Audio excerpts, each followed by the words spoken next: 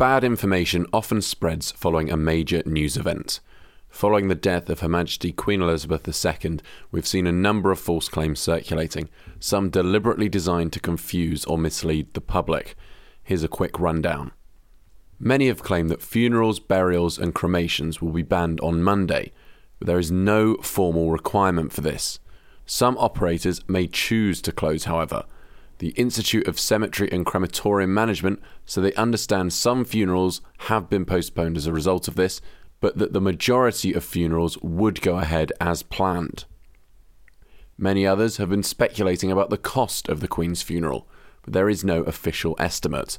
Other royal funerals have cost up to about £8 million in today's money, and the economic impact of an additional bank holiday could be billions of pounds.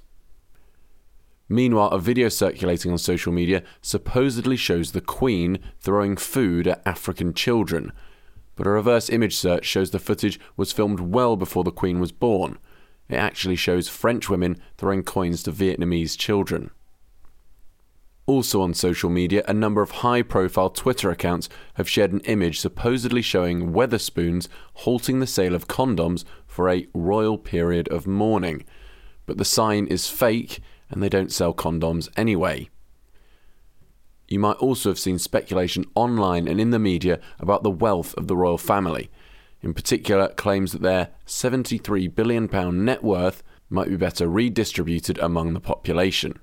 But this isn't possible because part of that £73 billion estimate includes intangible value, like tourism revenue created by the monarchy.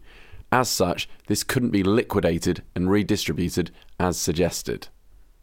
And finally, widely shared social media posts suggest that government plans to ban unions have been quietly proposed while the news is focused on coverage of the Queen.